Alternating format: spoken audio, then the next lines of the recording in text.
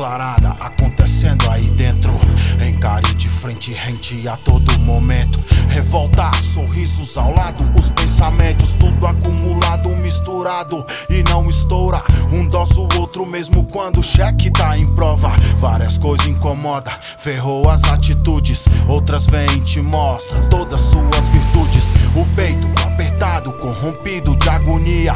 O que aconteceu lembra puxar na sua vida.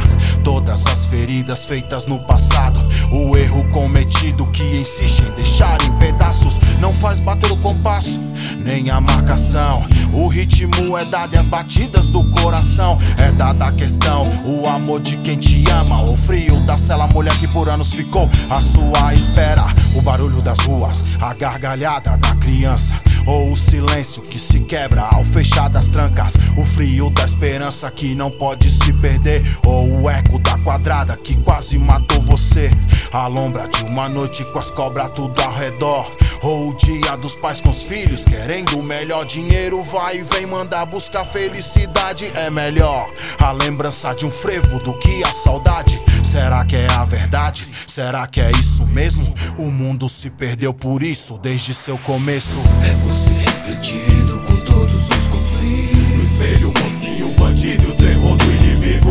Os olhos cheios de lágrimas, a fúria do amor.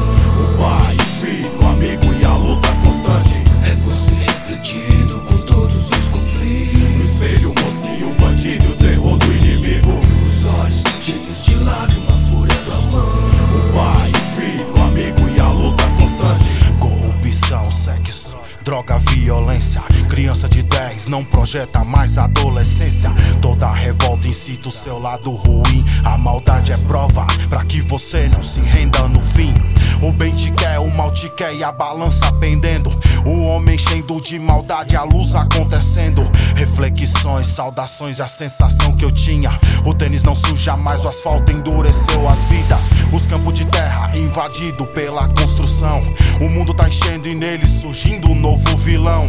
Outra visão, lei de eu mordo primeiro. Quem fica pra trás come as migalhas e aceita os erros. Arrogância e um olhar congelante pro seu semelhante. O homem que mais amou tinha o coração gigante. Mesmo sem te conhecer, sabe tudo o que cê sente. Mesmo sabendo que cê só crê nas destravas dos pentes. É verdade, é isso mesmo? O leão sem compaixão, ou a vontade que corrói, inflama suas orações. Perdi perdão, será poder voltar?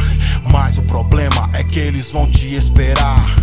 Sou eu, irmão, conheço do doce e do salgado. Ou nós já tenho qualquer coisa, eu parto pro estrago. É deste jeito falho, sem pensamento algum, sem reflexão que foi caindo de um por um. Pare, se olhe nos olhos, pra que tanto veneno? Quem se afoga no ódio é o homem que você tá vendo. É você